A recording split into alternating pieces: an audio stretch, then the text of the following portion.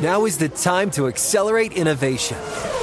T-Mobile for Business is powering Formula One Las Vegas Grand Prix operations and epic fan experiences with secure, reliable 5G connectivity. Because an event this big and this fast deserves a network that can set the pace. See what our 5G advanced network solutions can do for your business at T-Mobile.com/now. View 5G device coverage and access details at T-Mobile.com. Across America, BP supports more than 275,000 jobs to keep energy flowing. Jobs like building grid-scale solar energy in Ohio and producing gas with fewer operational emissions in Texas. It's and, not or. See what doing both means for energy nationwide at bp.com/investing in America. AirPods Pro with adaptive audio automatically keeps out the sounds you don't want to hear so you can listen to your music, and lowers your music to let in the sounds you do need to hear. Hi there. Hi, what can I get you? I'll have a strawberry mango coconut probiotic smoothie with wheatgrass. Anything else? Extra wheatgrass. Here you go. AirPods Pro with adaptive audio. Available on AirPods Pro 2nd generation when enabled.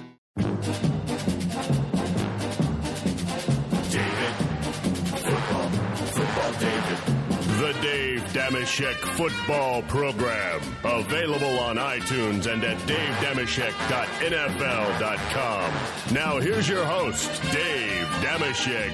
Hi and hello, football fans. It's your old pal Dave Dameshek. What's going down? I hope all's well wherever you are. Welcome to episode number 145 of the Dave Dameshek Football Program. Available as always on iTunes and at nfl.com/shek. S-H-E-K. There is much sports to discuss. The NFL draft, the NCAA tournament, NBA playoffs, NHL, Stanley Cup playoffs, so on and so forth. We're going to break it all down right now with seated to my immediate right. Well, who is this fella? I barely recognize him. It's been so long. From around the league, one of the scribes over there, one of the stars of the debate club. Can it be Mark Sessler, Mr. Fancy Pants? How are we, fella? Well, I'm great. You know, there's been a haunting void in my life. Mm-hmm. Yes, it's your absence from here in Studio 66. Exactly. So it's a joy to be back. I would like to say that your absence has sort of cast a pall or sort of haunted Studio 66 and brought the show down, but that would be lying. We've moved along just fine without you. But That's it is a pleasure enough. to see you once again. It is a pleasure. Good to be back. I realize my absence probably only generated a rating spike. Mm-hmm. Yeah. I can live with that. It did. Well, I think they call that addition by subtraction. Also, your pal from the debate club, a guy who has held the fort, as it were, here in your absence, Dan Hanzus. How are we? Hey, how are you? I didn't even realize Mark was gone. So, really? Yeah. You didn't even notice that? No. It kind of liberated you in a way. Yeah. I felt I was a little less suffocated, so maybe that's why. Mm-hmm. I did realize it then. Okay. And Welcome lastly, back, Mark. talk about faces we haven't seen very often since the Super Bowl in New Orleans ended. I have not seen nor heard or anything else from this character. I thought he went into a cave during the offseason, but here he is in Studio 66. Our pal from NFL Network and NFL.com, E.H. Elliot Harrison. How are we, fella? Hey, I'm great. Dan didn't recognize Mark. I didn't recognize the building. I had to walk up. I was like, is this my doctor's office? I was like, no, I had that checkup last year. I couldn't figure out where I was. Boy, you let yourself go in the off season. Your hair's all to and fro, not stylishly so. You don't have the hip gel. What do they call it? The mesh your hair thing that the kids enjoy these days. The Murray's hair wax that you use, or pomade? I don't even get the reference, but I assume it's a dig, and I don't appreciate it. So, EH, how are we now that we're good. in April? Have you been following other sports? No, I've been actually. I watched one free throw of the national championship game. One free throw. Boy, well, Louisville you missed won, out. right? Did anybody in here black tie behind the glass? You're a basketball guy. You must have watched the Michigan-Louisville game, right? haven't been a big fan of the college game this season. I watched like the last 5 minutes. Really? And a bit of the first half. No one in this room watched the game besides me. I didn't watch the whole game. I watched the entire thing, as a matter of fact, and I watched it on DVR because that's the way I watch sports on DVR. It makes me parent of the year. All of us are parents of the year thanks to DVR. I've said it many times before. I'll say it again. Through good times and bad, my one friend who's always been there for me in my lifetime, TV. And now he has a new friend called DVR, and it makes me the parent of the year. Damashek, his best friend is his TV set. Yeah. What did we just do? There we go there. Yes. What do you have to say, EH? It's the Spider-Man theme, yeah. Yeah, so I have someone staying with me right now, and they insisted that I watch Dallas. So I watched Dallas, the new Dallas, not the good TV one. with the late JR? Yeah, the one where Larry Hagman just passed away. So I watched that in lieu of the national championship game. How ashamed am I? You should be 2 hours of it.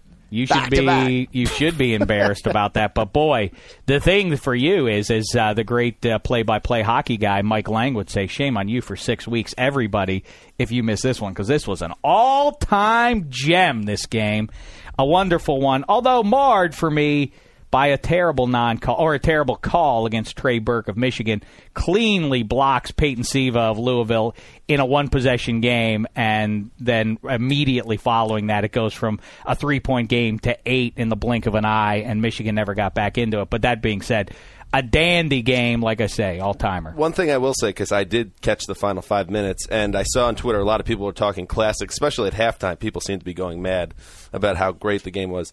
I was a little bummed out by the last 3 minutes, and I think it keeps it from any type of classic. If the Michigan player comes down with that rebound and his foot doesn't touch the baseline, then we might have a real ending. But then it ended up just being making your foul shots. I hear you completely that the game could have, for it to be held up 10 years from now and be remembered as one of the great title games or one of the great college basketball games, it would have to have the iconic ending like Christian Laettner against Kentucky, Rick Pitino's Kentucky, in fact. But so it lacked that. But the first half, it was the whole way. The two kids trading threes, coming off the bench for the two sides, drilling threes, neither one missing, and the acrobatics, and Louisville kept getting down, and Michigan looked like they were going to pull away, and then Louisville would make a run, and then Louisville made its run, and you figured, all right, Michigan's out of gas, and then Michigan gets back into it. Just a dandy game, but like I say, that terrible call by the ref with I don't remember how many minutes were left in the game, but like I say, it was a one-possession game. So too bad. And then Rick Pitino announces that he is getting a tattoo, to which I have oh so hilariously said that he should get the tattoo on the spot on his body where Trey Burke fouled Peyton Siva, but of course it would be invisible in that case. The other thing is, did you see right after the game when Pitino goes to shake hands with Beeline? And there's what sounds like a gunshot or an explosion. Did you see that? Yeah, that was crazy. I would have done the same thing, though, I got to say. I knew immediately as that happened, I said, this is going to be overshadowed initially in social media with GIFs of that. But come on, that sounded like an explosion above his head. Yeah, well, I thought maybe he's, marred or he's emotionally scarred by what he thought it was Kevin Ware's other leg or something like that.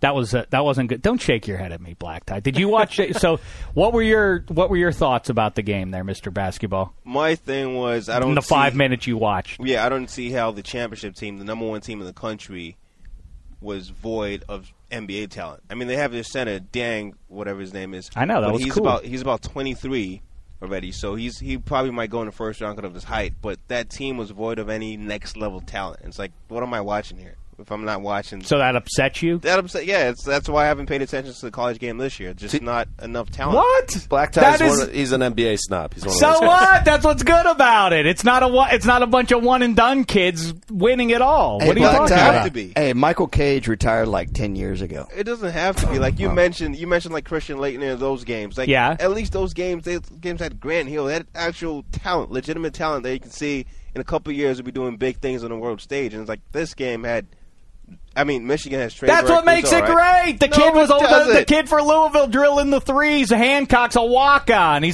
doesn't miss a shot. What are you talking about? For me, I'm watching the game for that next level talent, and I didn't see any of it. Black Tie's the What? guy What that are you, runs a against scout? the team. What, are you an NBA scout? What's the difference to you? It's a nice story. Who wants all? College basketball has devolved exactly because it's all a bunch of one-and-done kids. The tournament is largely about, hey, what freshman who has been middling the whole season long gets a hot hand and sort of turns a corner and can turn it on and make the difference for his team in March. That's basically what the tournament's reduced to. This was cool. This was a bunch of, but there were at least several key players on Louisville that were guys that were upperclassmen. Second rounders, most of them. So what? So what? What does that mean? It's just not Why is that exciting. a shot? That's cool, isn't it? It saddens me that in both leagues this year, both major leagues I follow, that both drafts are a bit underwhelming. It's just Wait, what major leagues do you follow? Well, the NFL and the NBA. It's just, the NFL draft as well this year. Obviously guys who are going to step up and play once the time comes, but heading into the draft, you just don't have those sexy headlines. Oh, that's right. I forgot. It's all about for you. It's about what's sexy with Black Tie. Well, in Dallas, before I fell asleep, yes. the Ewing that had the mini truck mustache was really fighting to save the family company, and it was pretty much no different than I've any actually episode of seen Dallas. this relaunch, and it is god-awful. It's awful. I didn't realize it was even still afforded any space on television. Does Patrick Ewing? Patrick Ewing. He's the one. He's the only one not there. Now that could revive the series? franchise. Yeah, because of course you can't get J.R. Ewing. I was going to say maybe he's a ghost who haunts it, but that would be an editing nightmare trying to insert the ghost of Larry Hagman into. But Patrick Ewing. Now we're cooking with gas. He's on the show. I wanted Major Healy, but they didn't bring him back from My Dream of Jeannie. Yeah, because from My Dream of Jeannie. So I need and Lou of Larry Hagman. I know it. That's his forgotten work. Patrick his Ewing, great work.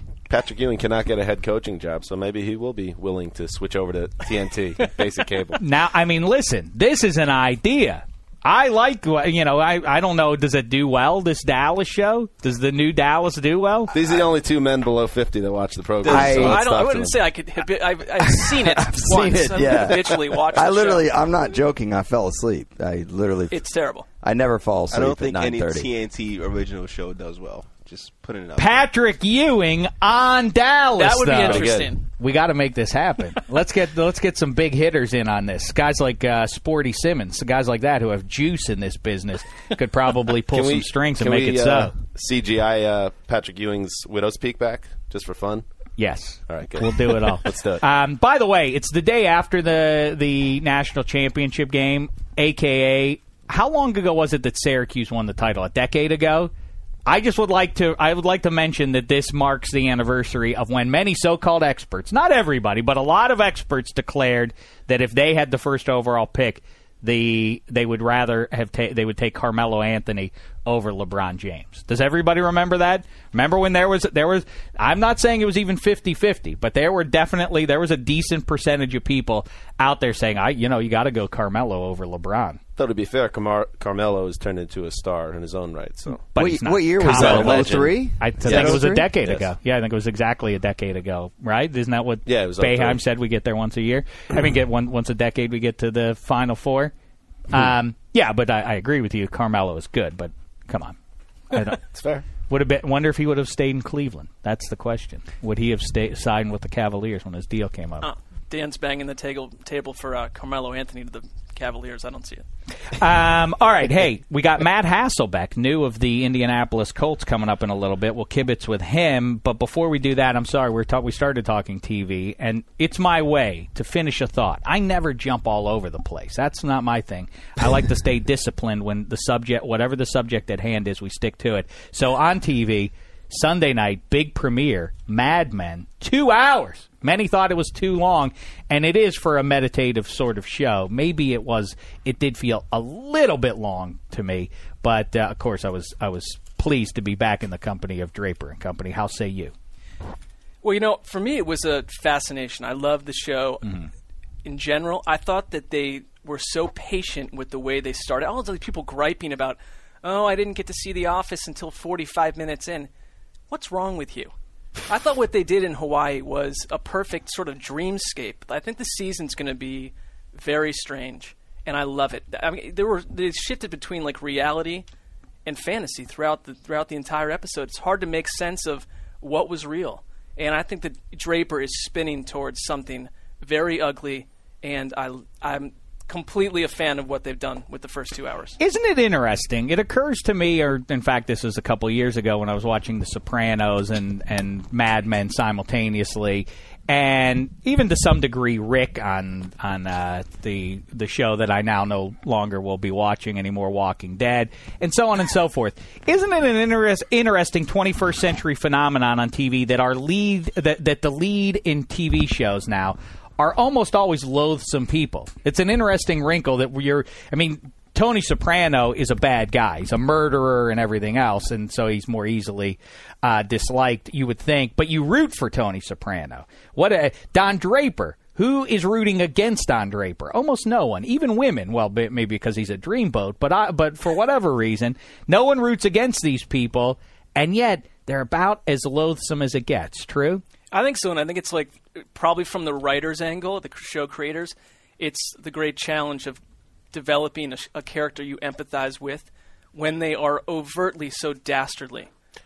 Yeah, I agree. And to name another protagonist that's kind of an antagonist, Walter White from Breaking Bad. Yes. Yeah, I think it's interesting that you're following and David Weiner, not David Weiner. What's his name? Also, I'm thinking of Chiklis. What was his cop show? I never watched it, but I know not the Commish. The Shield. The Shield. Yes. Shield. On the Shield, he's also a flawed guy, right? I never watched that show. Hill Street Blues. Yeah, I guess Tony Soprano. I think he was the archetype for this, but it's fun to watch this character where it's not going to have a happy ending necessarily, and we're getting to now watch the come down for Don Draper / Dick Whitman.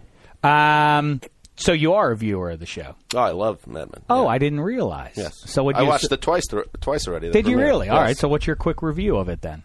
No, I agree with Mark. I like that it's not in a rush to throw out any type of curveballs to the audience. It's kind of setting the stage and kind of giving you more a feel of what this vibe is. With Draper remaining in the past with his slick back hair and his no sideburns in the same suit, and everyone else moving on past him, and he's like stuck in the past. And it's all what he's doomed. That's what he's doomed to be. I mean, the last season ends with the question: "Are you alone?" The woman comes up to him in the bar. "Are you alone?" Right. I think he will be left alone as the world moves past him. It's interesting.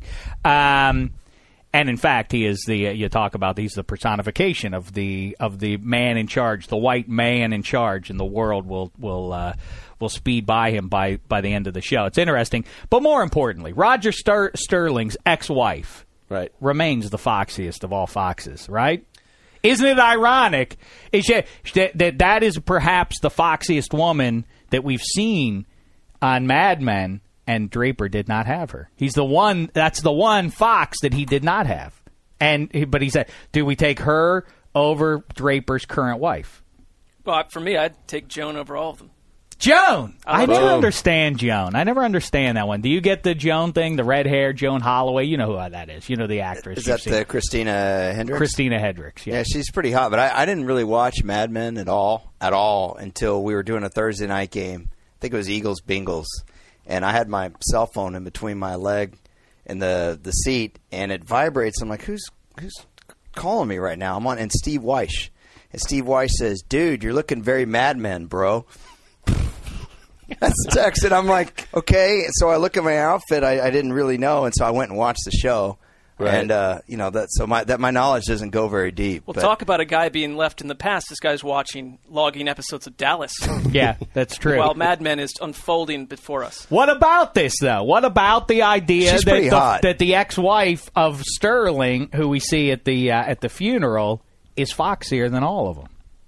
You say no. You say I think I voiced my opinion. Zeus. Okay, well, I know you're not a fan of the full-figured woman, so I know Dave's out on this. But I will say that, to me, there are two women. First of all, going back to Roger Sterling's ex-wife, I thought she was better looking, and then she got married, and they did something to her, and she doesn't look as good as she did. Agreed. When she was the secretary in the office, I thought you you're right on that. No, but she looked terrific, though, when we saw her again. We hadn't seen her in a year or so, and she's not bad. Pulled herself together. Draper's current wife, everyone wants to hate on the teeth, but listen, she's a beautiful woman, and she's fine to me. Has anyone seen Christina Hendricks' real-life husband? No. That's like Tom Brady signing with the Jags, let me tell you. I've seen it. See, he brings it back to football. He's a pro. All right, so by the way, a couple of things I have to mention quickly. It's Mo Damashek, my mother. It's her birthday, so happy birthday to her. I'd like everybody to wish her a happy birthday. Matter of fact, Black Tie and everybody else here on the show, I'd like you all to sing her happy birthday. Ready? 1, 2, 3, go. Happy birthday to you. Happy birthday to you. Happy birthday. Wait, hold on. Stop. Black Tie, I don't see you singing. I am singing. What do you mean? We're going to start it again. Ready? 1, 2, 3, go. Happy birthday to you. Happy birthday to you. Happy birthday, Mo Damashek. Happy birthday to you. Now that was beautiful. That sounds like the really velvet teddy bear behind the glass. The velvet teddy bear. It's an American Idol callback. I see. That's a show that I'm not. And you guys watch a lot of TV. Who are you to walk in here, EH, and start? Because it sounded condescending. If it was complimentary, if your tone was everything, if you said like, "Wow, you guys watch a lot of TV," then I would. But you come in here. What do you do with yourself? You sit and watch old football games all the time. You know what it is? It's from texting too much. I've lost all tone. Are you What's the alone? latest? EH lives it. I think that we should hail him for being a guy who actually lives the experience of being a diehard football fan. I know for a fact you sit there and watch games from the 80s. What's the most recent football game that you watched? The most recent game that I watched? Old NFL game. Well, random game. It's not. Okay. He doesn't go back and watch. He doesn't go back and watch the NFC title game from '81, Niners and Cowboys, some classic. He just watches random games that were played on October 4th, 1984. He's kind of got me there, but I was test driving cars. I needed to make sure that I had a DVD player so I could listen to my old game. So of course I had to bring a game with me to make sure. I brought the '86 NFC Championship, Giants Redskins. Terrible game, 17-0. Yeah. Terrible game. But you kind of had me because Sudsy Siddell, our researcher on NFL Fantasy Live, did send me the YouTube link to '84 Cowboys Eagles, just random game, and I watched it. Quick note: I watched that Giants Redskins game as a shattered child because it came only minutes after the drive. I went back. The one I watched fairly recently that was just glorious stuff, and you can find it on YouTube, I'm pretty sure still, is in 1980, the Vikings in the Met, the old Met, before when they played outdoors as they should in Minnesota, Tommy Kramer, the Vikings needed it to make the playoffs. The Cleveland Browns, the Cardiac Kids had already secured the division crown in the AFC Central. So Sipe and company are playing out, but they still wanted to win the game. I think they needed it for seeding on some level.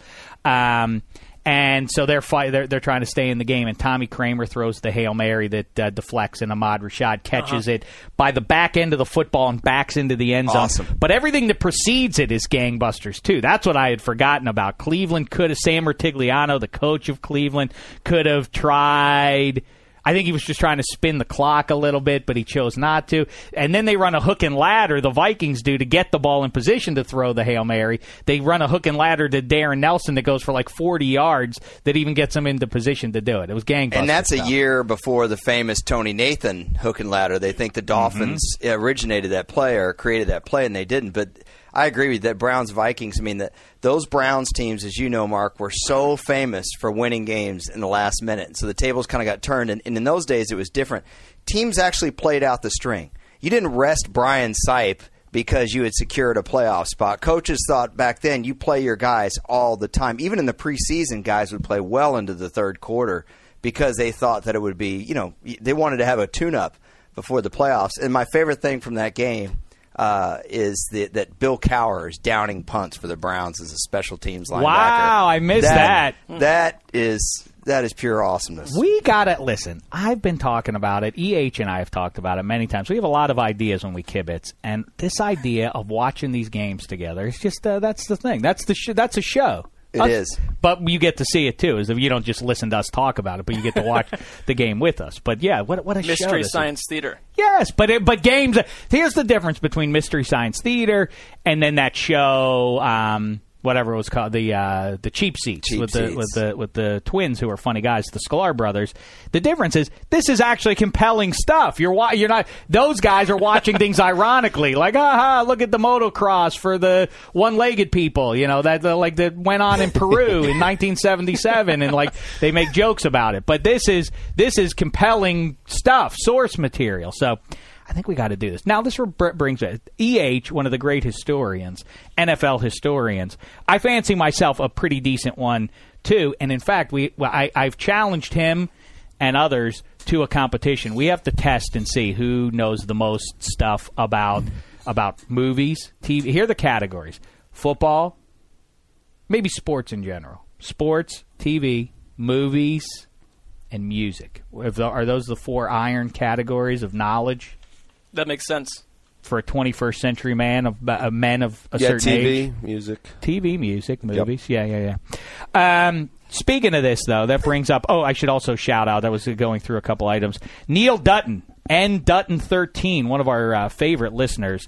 Fan producer at this point. Yeah, he's really a producer on the show, and he just had a baby, or he didn't, but his lady friend did. So kudos to Neil Dutton, and good for him. He hits me up on Twitter baby girl. sometimes. Yep. Good guy. Terrific guy. A lady friend or a... What is he, Irish or English or Welsh? One of those 3. He's one of those things, yeah. But kudos to him no matter what, and we appreciate it. And I assume with his dedication that having a newborn will not affect his ability to continue to listen to the show. Well, it sucks because, me, him being promoted to being a fan producer, I was thinking about taking a vacation so he could fill in. But now he has a baby girl and I can't take a vacation, so... No, you're stuck. Real world issues. Yeah, we'll keep you here. So, all right, listen. Here's something we wanted to talk about. We brought up about a month ago, and I think we now revisit it with EH here, one of the great minds, so we don't forget, so we don't let anything slip through the cracks here. QBs. I saw Sessler and Hanzus, you two kibitzing back and forth about the QB situations of. Now, Hanzus is a Jets guy, so now here's your trio of QBs going into 2013. You got David Garrard, Mark Sanchez, you have Tebow and McElroy. I think the assumption is Tebow doesn't make it to training camp, right? That could happen very soon, yeah. Does that still rank? I mean, so you go Garrard, who hasn't played in 2 years, Mark Sanchez, who's played horrifically for the last 2 years, and Greg McElroy, who everybody concedes is at best a backup QB. That's a pretty bad trio of quarterbacks. Pretty uninspiring. Yes, even if Mark Sanchez isn't quite as bad as everyone says. Did the Jet... Well, no, he is. He's merely bad. He's not, woefully bad. No. He's terrible. 32 touchdowns, 2011 season. Guess what? I mean, come on. He is in the bottom 5 quarterbacks. As I call it, it is the Sanchez cliff. If you have the Mendoza line in baseball under 200, and if you're beneath that, then you should be ashamed of yourself. If you are worse than Mark Sanchez, fall off the cliff. You do not belong in the NFL. Is that the worst trio of QBs going right now, though? Mark Sessler. Well, I think it is. I think they're going to draft someone, too, because I know you're looking at me because of what Cleveland has going currently with Jason Campbell, Brandon Weeden, and essentially no one behind him. Weeden actually ranked out worse than Sanchez.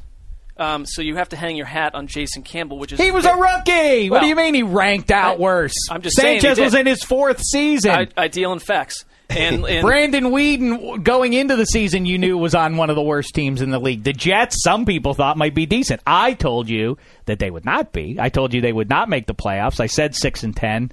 And did I hit that on the head even? I did. I hit that one on the head. Yes. Yeah, I told you they were going to be a bum team. But, I mean, look, this is the Browns right now. I like Weeden, actually. And in spite of the fact that you weren't here last week, Sessler, but Hanzus and I discussed the fact, why, if you're the Browns, do you not go to call up Bill Belichick right now and say, we'll give you Brandon Weeden and a 2nd-round pick for Ryan Mallett? Well, wait, this was on the Debate Club, I believe. Oh, we talked about this on the Debate Club. I've already bet large amounts put on the table with Handsome Hank and Dan here. That not money. No, it's a dinner and cocktails. Numerous cocktails. That Mallett will be Cleveland's Week 1 starting quarterback. Wow, that is a bold prediction. Yeah. So, what's the worst trio in Cleveland Browns history? Well, that's got to be something. It was actually hard for me to pick because I think the current trio isn't even in the top 5 worst Cleveland's had. I look at year 2000. They had Couch, who was spinning into disaster. Mm-hmm. Their backup was Doug Peterson, who's now a quarterback coach, and I'm not sure why. They had. Isn't it ironic? Spurgeon Wynn. That's a good sign when you're old, is when the terrible QBs of your youth become quarterback coaches or hitting coaches in baseball. You see a lot of deficient hitters become hitting coaches. Same thing. Well, they had Spurgeon Wynn, who they took a couple picks before Tom Brady was taken by the Patriots. And by the end of that season, receiver Kevin Johnson was taking snaps, and not in a Wildcat scenario. He was their quarterback. I like your pronunciation of Wildcat. Not in a Wildcat sort of. So that was. I lived through that season. It was Christopher Walken. Rock bottom. Wildcat. They're running this Wildcat offense. Well, that was not a good impression, but that doesn't get in my way of doing impressions. Did I do my Rick for you yet? Well, I've turned, not Rick. I'm in on the Rick governor. for you. Yeah, the governor. I think it's a great impression. I think I can outdo you, Rick, Browns. my baby girl got stabbed through the eye by Michonne. I got my own people that I got to shoot. I came That's around a good on that impression. one. Thank yeah. you. This is Jerry Jones. Can't wait to get you out here to be a part of these Dallas Cowboys. Wow. See, that's the best impression that we've heard maybe in Studio 66. Of course, that's Cincinnati Bengals cornerback Terrence Newman taking a pass at Jerry Jones. That was him reliving what Jerry said to him when he called him and drafted him a decade ago. We have another person who does a great Jerry Jones here. It's Elliot Harrison. Why don't you let's see. Let's hear Terrence Newman one more time just to see what you're up against here. This is Jerry Jones. Can't wait to get you out here to be a part of these Dallas Cowboys.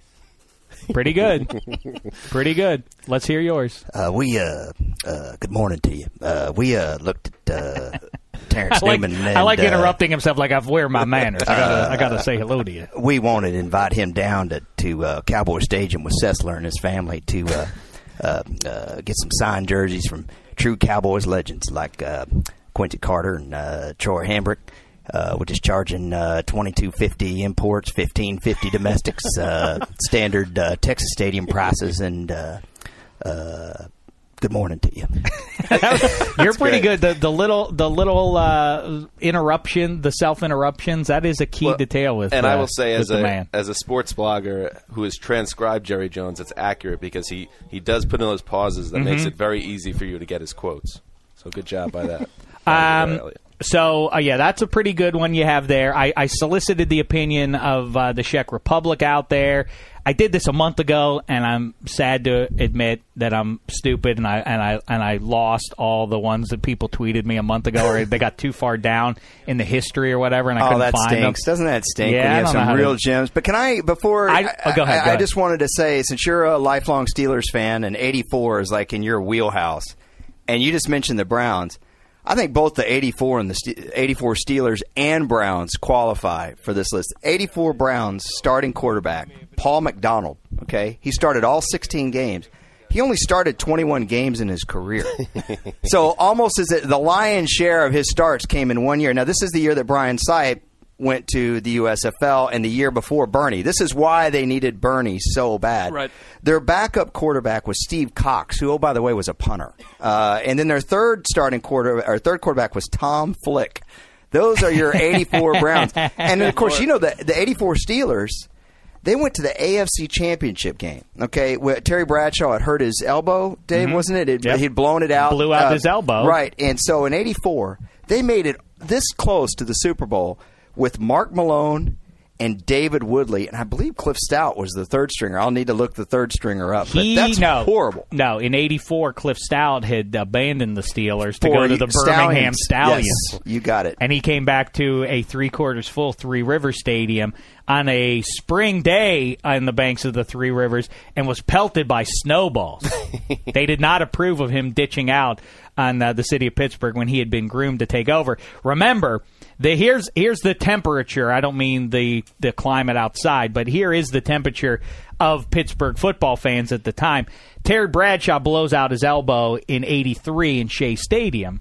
And Cliff Stout, people, guys like my old man is a big one on this one, a Steelers fan, where he can't reconcile why the Steelers didn't take Dan Marino. The local kid, local high school, goes to Pitt, and is sitting there at the spot where the Steelers could have taken him, and he still wrings his hand. Why didn't the Steelers draft him?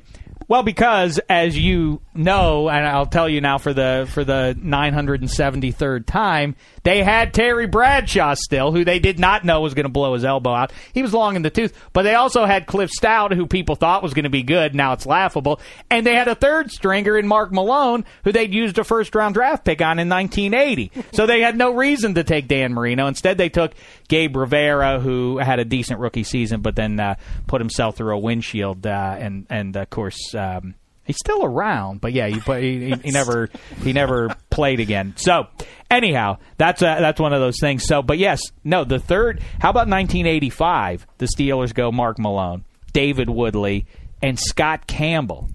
How did that team make the playoffs in '84 at 9-7, and then go even 7-9 with that trio of QBs? Awful. That's a remarkable testament to what else that team had. Who else you got? Sessler. What's the worst? Is this the worst Jets? I mean, Hanzus. Is this the worst trio of Jets QBs? That's hard to beat. You can't beat this one. That's up there. I mean, the one that always jumps out to me is the '92 team, which had that was Browning Nagel's one shot at it, and he went 3-10, and then the backup was a late period Ken O'Brien, who just couldn't play at all at that point. I mean, Jeff Blake was a third stringer, and they never gave him a shot. So. Wait a second. That doesn't begin to compare with some of the junk that you guys ran out there in the '80s, right? You had Richard Todd. Well, O'Brien had some nice years in the '80s as Elliott. Oh yeah. Well, okay, you're right. I'm sorry. Kenny O'Brien. I'm not thinking the mid '80s though. Namath gave way to Todd, who gave way to O'Brien, who gave way to Nagel. That's not true, is it? Yeah. Richard Todd took over directly from Joe Namath? Well, he had to fight it out with this guy Matt Robinson for a couple of years, but he did essentially he was the starter. Yes. He's really? Right. And then no recollection of that. O'Brien's rookie year was Todd's last year before going over to New Orleans. And yes, Nagel, I remember Nagel playing in '92. Yep, threw for 365 in the season opener against the Falcons. And why does it make sense? What is the interesting coincidence that we'd be talking about Browning Nagel today? He's a coach. No, but there's a connection with something we discussed earlier. Louisville. He went through a windshield. Very nice, Elliot. No. Well, maybe he did. God, that was terrible. Yeah, that is terrible. Shame on you, Hanzus. That's not our way. That's not our way. All right, EH, lay it on us. Do you have any thoughts? Give us the all-time. Oh, well, while you ruminate, let me just share a few of people who were kind enough to tweet me That's a great word. Track this one down. They didn't retweet you. They just used the hashtag DDFP. No, they did. No, these are recent. These are in the month of April from 2013. I'm looking at them right now. Arn Grimson. Oh, did you find some old ones? Arn Grimson says the worst trio was the Dolphins under Cam Cameron, Trent Green, John Beck, and Cleo Lemon. That's pretty bad. And you know who won their only Trent game? Green. You know who won their only game that year against the Ravens? Ronnie Brown. Cleo Lemon on a pass to Greg Camarillo. Right. Was Monday night game or something like that? No, it was an overtime. Wow, that is Trent yes. Green. That is Trent Green when he shouldn't have been playing anymore, and in fact, he realized that early on, so he doesn't even really count. So that's not Trent Green at his best. Trent Green. I walked his future bride down the aisle at a wedding once in the early '90s. Not so interesting fact. John Beck and Cleo Lemon. Boy, that's a terrible one. Greg Gorski says the early 90s Patriots. I don't remember this, really. Tommy Hodson, Hugh Millen, and Scott Zolak. I remember all three of those guys on the Patriots. I don't remember that was their only three options, though. Is that right? That was really Tommy Hodson of LSU, Hugh Millen of Washington. Washington Huskies, and Scott Zolak of I don't know. Is that the Dick McPherson era where they went like one? They had a couple terrible teams back then. Yeah, 1-15. Yeah, they were wretched. Yeah, I think Scott Zolak's from Pittsburgh, one of the few QBs that came from the banks of the Three Rivers that wasn't good. Worst QB trio: the '97 New York Giants, Dave Brown, Danny Cannell, and M. Cherry. Who's M. Cherry? It says at the very least the worst trio for a playoff team. The '97 Giants. Who is M. Cherry? I can't even place that. I don't remember him. Boy, that's a lousy one. One sleeper one is the 2008 Kansas City Chiefs.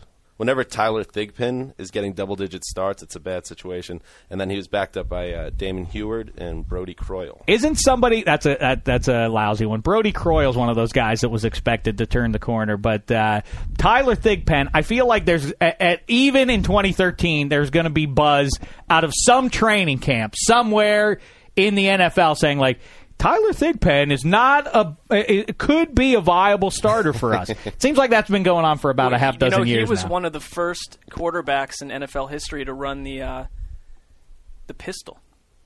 Back in 3 or 4 seasons ago with the Chiefs, they ran a little pistol. I got to ask you this because that reminds me. And Sessler, you've been gone so long, I don't know if I've asked you this. I ask everybody this. We had John Beeson on our last one. I encourage you to go and dig that one up. He was a really terrific fella to yap with, insightful. And you're sitting there all this offseason in your cave breaking down these tapes. All we heard about was that the NFL defenses are going to solve the pistol in the offseason. Do you see any evidence that would lead you to believe that is going to happen? No, I don't. I mean, I think you might see a little bit reduction, but some of that is going to come from play calling itself. Wait, it's going to be reduced reduction. I like that kind of reduction. Did I say reduced reduction? I meant reduced production. When I reduce something, when the name of the game is reduction, I like it when you reduce it. Shame on you for that.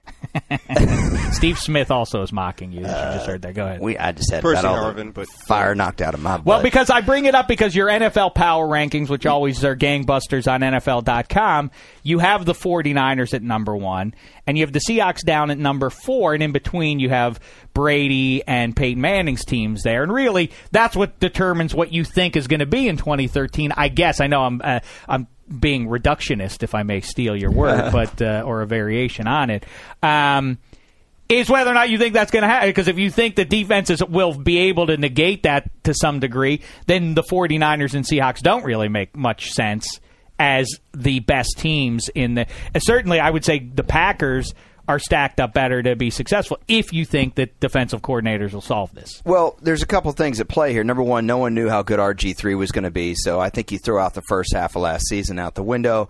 Second of all, the Seahawks weren't running Russell Wilson as much as they did, say, when he went up. I believe they played the Bills in Toronto. He had 3 rushing touchdowns. That was late in the year. And people forget, by the way, that's an interesting footnote to history that people don't remember. Russell Wilson, for the first half of the season at least, was absolutely pedestrian. They didn't really turn it on. Right around the time that the Niners put Kaepernick in there, they take off. So it's a very small window. People think, well, it went on all season and nobody solved it. It really was more like 2 months-ish of Russell Wilson and Kaepernick doing what they were doing and carrying him through the playoffs, and then you have the RG3 factor. But anyway. That's right. I mean, when you think about it, Sidney Rice was always hurt. You had a young receiver in Golden Tate. You go with your strength there and you run the football and play defense. That's what the Seahawks did. Lastly, Colin Kaepernick, you kind of have to throw him out the window, too, because he didn't start until Alex Smith got 11. knocked out. Yeah, so, you have to take that with a grain of salt. The other thing is, let's just throw defenses out of it for a second. How about these offensive coordinators? How much are they going to want to put their guys at risk? That's really what this comes down to me. So if we see reduced production, I don't think you can just say, hey, man, these edge players, they really learned how to play the pistol. A lot of film time there. Or the offensive coordinator just said, you know what, I really don't want to see my quarterback's knee dangling in the wind. Again, I think yoga or no yoga for RG3, I think I'm going to play a little safe. I think that's more likely scenario than defenses figuring out. Either way, you're still going to get reduced numbers running the football, and, of course, fantasy numbers, as you and I have to talk about quite a bit. Sessler, how say you? Well, I think it's a good point, especially about the putting your quarterback into the line of danger. I think it's not the next version of the Wildcat. It's not going to be a trend that vanishes, because I think what the pistol does when you talk to people that actually coached against it and stuff is it really creates anticipation problems for defenders. Like, they have to be prepared for 3 or 4 different things happening on every play versus essentially 1 or 2 things. And it's slowed defenses down, and like players are going to have to adjust and learn how to play against that. And I don't see that going away in one season. Is it as simple as, people sort of said this going into the Super Bowl and coming out of it too, is it as simple as just, kind of, again, reductionist kind of football, just hit them really hard? That's what the Ravens' strategy was. Belt Colin Kaepernick. That was what you heard going into it. And after it, they said, well, look how they negated him by just by giving him a few licks. It can't be that easy. Well, one thing against the Falcons, Kaepernick ran the ball, I think, twice the whole game. But that running game still caused massive problems for the Falcons because of the threat of the pistol. It's like you could have, the Chris Alt, who invented it in Nevada, said you could have Eli Manning run the pistol, because what it does for your running game is sensational in terms of how it creates confusion for the defense. It's not just about running your quarterback in an option situation. That's right. All you need, really, is a half second to a second of delay. Make the guy think. That's why 40 times are a bunch of bunk. Because when you have a linebacker who has good instincts, I'd rather have a linebacker with good instincts than a linebacker that runs a 4-5, because they read the play. It gives that sense of what are they doing here, and that's a little bit of a problem. But and I don't want to spin it back too much fantasy, but Dave, all these people that saw Kaepernick run for 183 against the Packers, and they think, there's my first pick next year. Well, good luck seeing Kaepernick do that week in and week out, with not only defenses, as you referenced, preparing for that, but how much is the 49ers offensive coordinator going to want to put his quarterback at risk, especially without an Alex Smith, to back him up? Yeah, exactly. Yeah, that's also a fair point. Well, you said all these teams. Come on. Yeah, that's true. I'm not a cold hater like some people I think are. he's fine. And by the way, I thought that Alex Smith leaving, I know that he wanted to go on, and they did him a solid and all that. But and they got a decent price for him. They got a very nice price for him. But to your point, it would be that is a essential decision that you make. And in fact, Andrew Luck, another kid, we'll be talking to Matt Hasselbeck in just a second here, and he, who you put in there as the backup, I guess that's old news, even if you have a Peyton Manning type or a Tom Brady, who you have at the backup. Interesting to note, though, the Colts and the Patriots and Broncos, both terribly deficient, it would appear, at that position. If the Patriots are unwilling to probably give up Ryan Mallett for that reason. But Brock Osweiler, is he really going to make the difference? Well, they talked about putting Osweiler out. I think you wrote this story, Dan. But Peyton Manning never lets anybody else take a snap in practice. It's the most selfish. People always talk about Tom Brady. He takes the salary cap hit, and of course that's a little bit, that math is a little bit funky because he's not really giving up any money.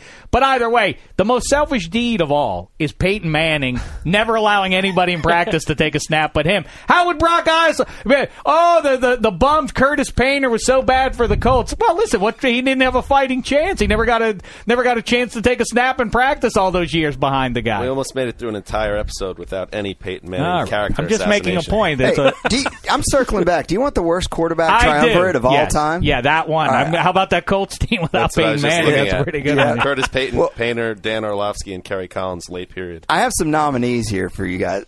I'm going to go second runner-up, the 85 Bills before Jim Kelly, Vince Ferragamo on his very last NFL leg, Bruce Matheson. And one saving grace, they did have a Frank Reich who had never thrown a pass before. Okay, he's a rookie, or he's a second-year guy, right? Yeah, right. Actually, that's his rookie year. First runner-up, you guys will love this one. How about the 2001 quartet of Dallas Cowboys?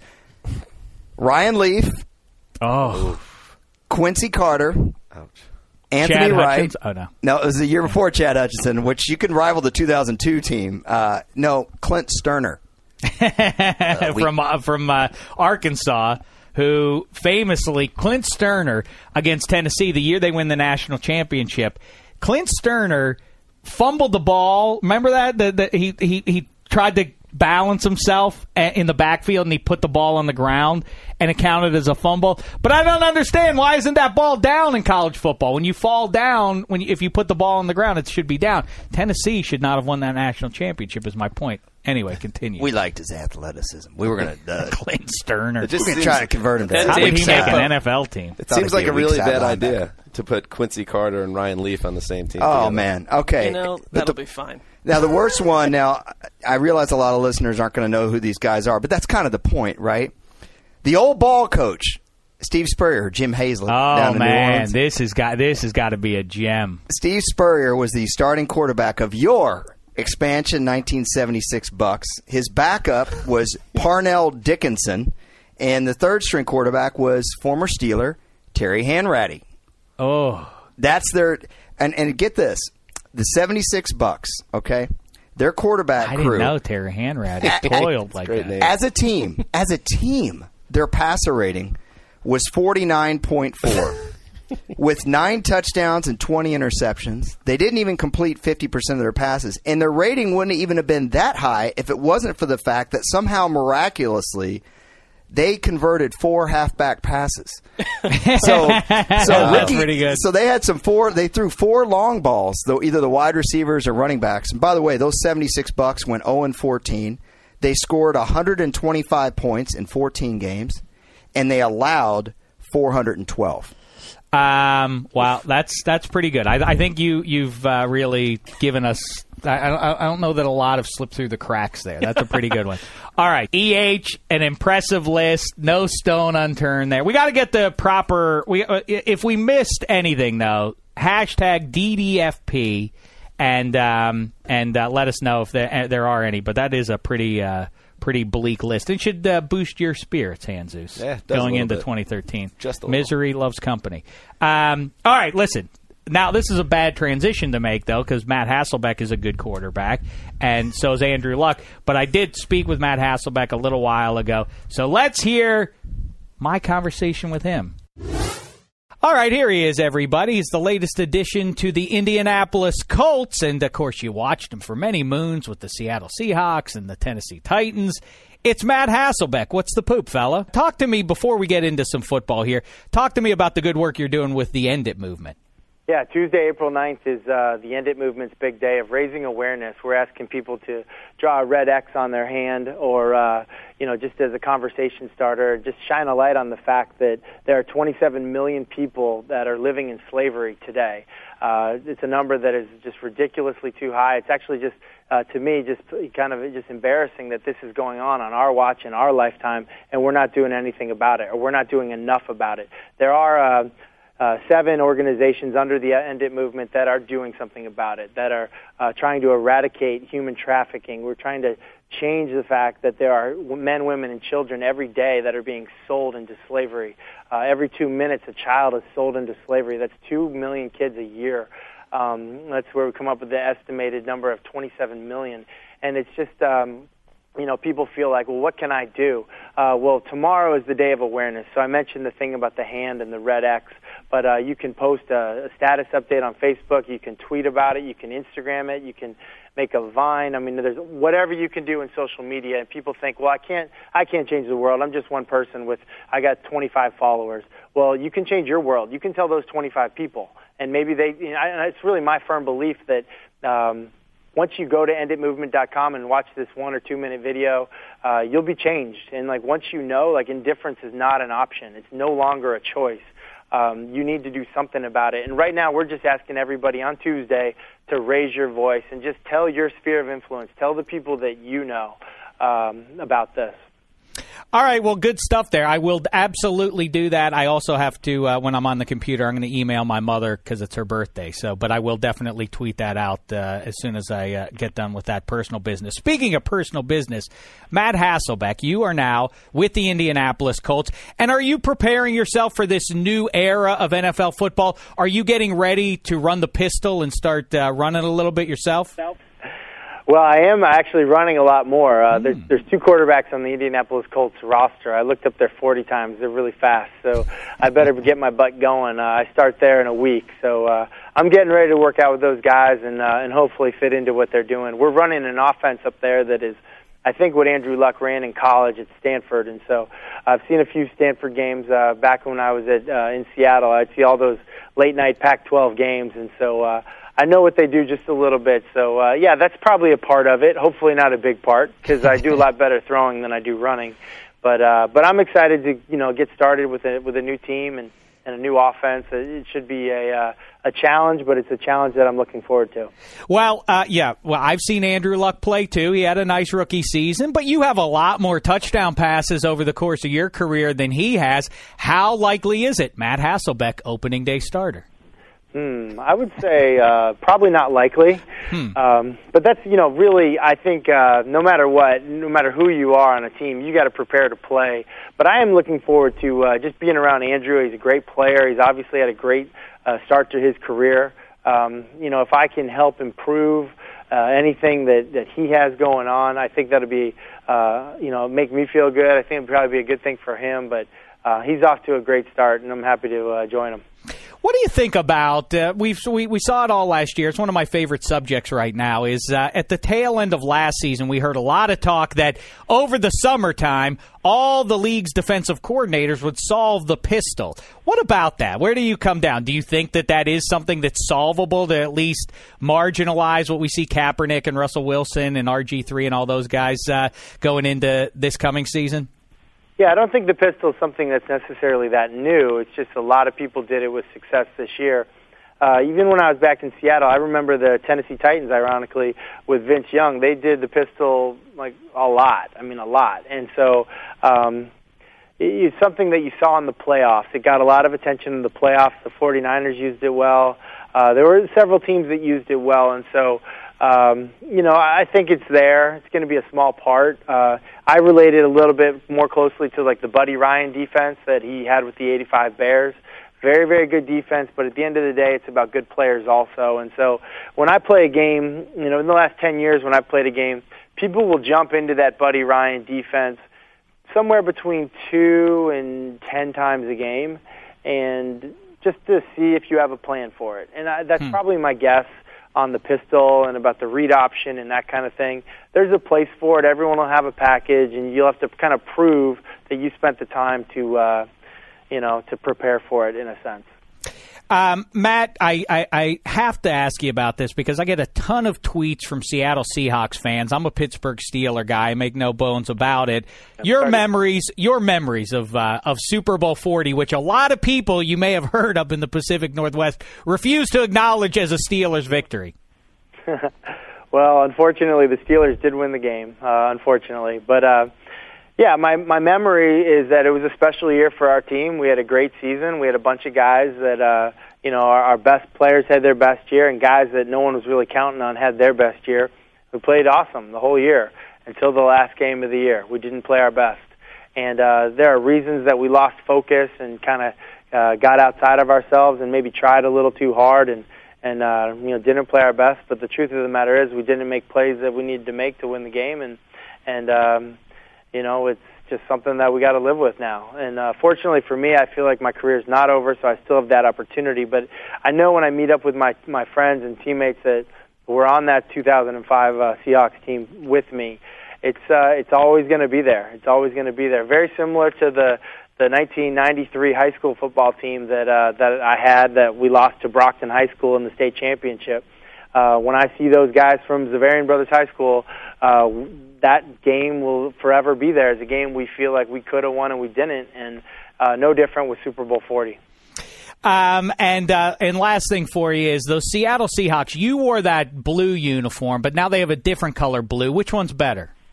I actually wore all the uniforms. I wore that Jim Zorn, Steve Largent uniform. Did you? That one's the best. I was not a fan of the cut of the uniform. Like the jersey, how it fit and all that, but the colors, I think those are really some of the best uniforms that the NFL's ever had.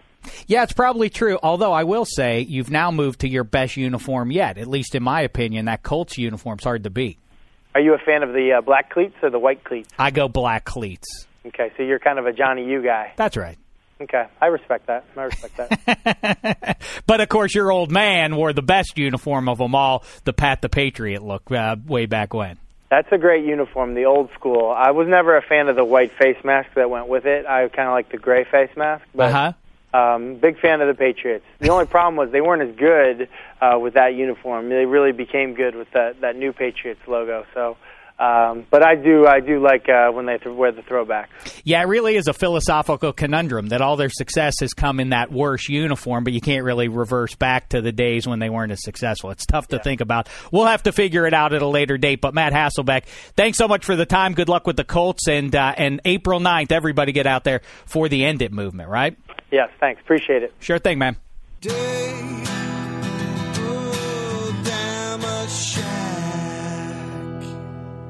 Nice fella, and who knew he was so knowledgeable about uniforms? I like a guy who appreciates he understands the only thing I disagree with him on is the Patriots' white face mask look kind of nice, but the gray face mask even better. But I think the white face mask should be on the Cleveland Browns. I think the Vikings, the Chiefs, the Browns, and the Colts should all have white face masks. Ironically, the Browns and Colts are two of the few teams that wear the gray. The Steelers, conversely, should wear the gray because it's the color of steel, and they're named the Steelers. And they should wear black shoes, too. That's my thought. I am being serious. I am being serious. Well, I feel like the Steelers have finally made some money as an organization. They could potentially get a decal to put on the other side of the helmet at this point. You can make your jokes all you want. That's the coolest thing in Says in the guy helmets. with no decals. Oh, fair enough. The one on the side is unique, therefore cool. It's unique. It's also very distracting and strange. And All right, suit yourself. I think we'll stick with the way we've done it. Don't you think on Hasselbeck, I love what fantasy has brought to the game, but because he's never been a big fantasy quarterback, that this generation of fans doesn't really think much of his career, and he's actually had a really solid NFL career. Like he was saying in the interview there, that Seattle team really, history would regard him completely differently. And I, as a Steeler guy, I don't know if it's the calls or whatever, but I mean that game was much closer than I don't care what people say about the calls. I really don't. But I mean, I that doesn't take away from me. Listen, I legitimately can go through each of those calls. Doesn't and mean make Seattle a case. would have won the game. That's for sure. No, it doesn't. But the Seattle is in that game, and the thing that really stands out about that from the Steelers' perspective is a couple of plays. Willie Parker breaks off that run early in the game. I mean, early in the third period, and Randall L. throws the touchdown pass. Aside from that, I mean, there are a couple of plays the Steelers make, but the Seahawks were really kind of having their way. They could absolutely have beaten the Pittsburgh Steelers to win a Super Bowl, and then Matt Hasselbeck certainly would be getting his kudos. But see, he's still classy about it, and I like to hear that. Black Tie, let's wrap it up with your shout-out.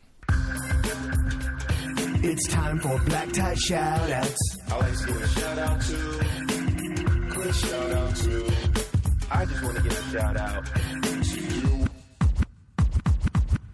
All right, guys, shout-out this week. I'm going to go with, you guys know the Allstate commercials, the Mayhem commercials, not the one with President David Palmer in it, the one with, I believe his name is Dean Winters. He's the guy from 30 Rock. Joe Boo. Yeah, we call him that. All right, so Serrano, Pedro Serrano, not yeah. Joe Boo. Joe Boo's friend, Pedro Serrano, right.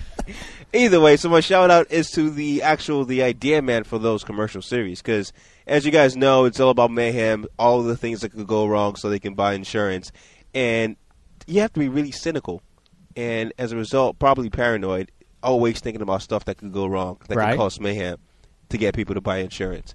So my shout-out is going to go to him because, like I said, that's just tough to do, because it's tough to sit in your home and be aware of the fact that your hot water heater could just explode out of the roof. So is this a shout out to a millionaire ad wizard? It is, because he might have all that money, but he might be extremely paranoid.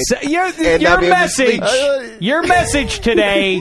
So the podcast starts today with Black Tie upset that a team of plucky upperclassmen overcome the athleticism of some ringers that are going to go to the NBA. You don't like that. No. Time out. You didn't like that. Neither team really had high-end NBA talent. That's my point. But the team that won definitely didn't. If you're a lottery pick, then I think you count as potentially high-end NBA talent. Trey Burke right? is the only lottery pick in that game. That is not true. And he wouldn't be in a regular draft. TD, you do realize that the man you've described is listening to this podcast in like a cream-colored Porsche. Black Tie, I disagree, by the way. Mitch McGarry is a lottery pick. So that's one. That's another one for you. If he goes, but mainly based on potential. Big but that's Dog Robinson's kid is a lottery pick. I don't know. He's on a bubble. I don't know. We'll see. But He's 18 or 19. He's not. Well, they project them out. He could have. All right. It's a weak draft. The point is, shout out to, like I said. So you're down on hard-working Louisville kids who stuck through it and pulled it through in the hottest of hot moments, and then you hail the cynical, the guy who alerts mankind to all the potential pitfalls out there because he's trying to generate business. The mind is a crazy place, Well, that's true. I don't know what point that has to do with anything. Just because you're making money off your ideas does not mean it doesn't haunt you at night. This one was this is your weirdest one. It's inexplicable. You're hailing a guy who is trading on our fears, on our worst fears, in the name of generating business, and we're lauding this. I think it's a shout out to the man that has everything but also nothing. Is that what you're going for? Pretty much, yes. He's making all that money, but you don't know what it's like in his own mind. It's really about the duality of man. This is like feeling sorry for Christina Hendricks' husband. Fair. All right, well, listen. That's it. We've covered a fair amount of soil here. EH, a pleasure to see you. Sessler, less so, but a pleasure nonetheless. Okay. And Hanzus, I was going to say you're our anchor. You've been an anchor, but that connotes the wrong sort of thing. You have not been reductionist at all here. We have not reduced anything with your presence, and in fact, it's been enhanced. Thank you. Happy birthday again to Mo Damashek. And coming up, what do we have, Black Tie, later this week? We have a couple good guests coming. We have Joe Staley. Oh, I met him at the Super Bowl. He seems like a peach of a guy. And, yes, the great tackle of the 49ers. We also had Denver Broncos linebacker Von Miller, but I said had because doing this podcast, as we were taping, I got a call saying, we might not have him anymore. Oh, no. So I was looking forward to Kibitz. That's why I was furious behind the glass. I wasn't listening I wanted to talk to him. I heard that, because I wanted to talk to him about the best glasses-wearing players in sports history. Bob Greasy. Jabbar. Tom, what was his name? Hume, the closer for the Jays. Tom Hankey. Tom Hankey. Yeah. Chris Sabo. Tom Hankey. Oh, Chris Sabo. Those Reggie were Jackson. Goggles. Those were the spec Is that goggles. Reggie did wear glasses. Yeah. He wore proper glasses. It was very Kurt late Rambis. 70s, early 80s. So did Bull Durham. Leon Durham wore glasses out there. Didn't help him in the NLCS back in '84. Was it Ken Phelps wore glasses, designated hitter, Yes. power hitter? Yeah. And, there was another DH. I feel like Mario Mendoza, as a matter of fact, wore glasses. So wait a second. Yeah, that's right. Do we count? So we don't count Kareem and James Worthy. The kid from Wichita State this year had some interesting little glass. They had some black horn rims going there too. Chuck Muncie. Chuck Muncie. I'm ashamed of myself that I would forget the great running back of the Saints and Chargers. Anyone else that we're forgetting? Fictional character Ricky Vaughn from Major League. Yeah. Callback to Was it Lazinski or Ron Kittle? One of the White Sox Kittle. DHs wore. Maybe it was Kittle. Wore. Wasn't just Ken Phelps in the '80s. Yeah, Definitely the Kittle? Hanson Yeah, the Hanson brothers in Slapshot. Black Guy's going crazy behind the glass. He really wants us to wrap it up. Show just wanders off the tracks into a prairie land. All right, listen. A pleasure to see everybody. Elliot Harrison's his power rankings, his draft needs as we approach the draft here. You'll be in New York City, actually, right? I will with you doing the NFL Draft Extra. You, me, and Bucky. Oh, we're gonna have a gay old time, yeah. And I feel a little guilty about knocking Christina Hendricks' guy. No, I do. Yeah, it was a little. I mean, it's like 50-50 at best that he's listening to it right now. Hanzus, you'll be there. I will be there watching you guys. What a great time we're going to have. And Sessler, you won't be there. I will not. All right. Well, they've done the right thing. All right. And, of course, Around the League, always your source for all the breaking football-related news. And so we'll be back with at least Joe Staley. Who knows? Maybe Von Miller later in the week. In the meantime, though, thanks so much, football fans. It's been a thin slice of heaven.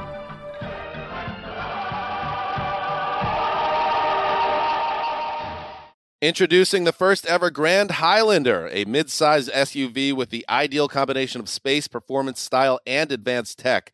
The roomy Grand Highlander boasts 3 spacious rows with available seating for up to 8. Its available 362 horsepower hybrid max powertrain unlimited and platinum trims delivers the power, acceleration, and efficiency so your family can take on any adventure. There's even a standard digital key, a panoramic view mirror, and a 12.3-inch multimedia touchscreen, so you always arrive on time. Live life grander in the first ever Toyota Grand Highlander. Learn more at toyota.com/Grand Highlander. Whether it's your first time betting or you've been gambling for years, have a plan and know the game. Be aware of the rules and odds before you gamble. Set a budget and never gamble with money you can't afford to lose. Take a break and consider teaming up with trusted friends to help you stick to your budget. Remember, if you or a loved one has a gambling problem, call 1-800-GAMBLER 24/7 or go to helpmygamblingproblem.org for free confidential services. Hey, it's Bobby Bones. Are you looking to build this year? If so, there is no better time than right now to start planning and to get your spot on the construction schedule. If you need a garage, a stall barn, a storage for vehicles, RV, boat, collectibles, or even a shop for your farm, hobbies, or car restoration projects, visit MortonBuildings.com and start your construction process. With superior materials, craftsmanship, best-in-class warranty, Morton Buildings are made to last for generations. At Morton, the difference is in the details. From their cutting-edge innovations to their craftsmen in the field, they are dedicated to surpassing expectations. Their legacy of excellence spans more than 120 years, and Morton Buildings is 100% employee-owned with more than 250,000 satisfied customers. That means they're the industry leader you can trust. When you choose Morton, you'll experience quality at every step of the building process, starting before the walls even go up. Visit MortonBuildings.com to get started today.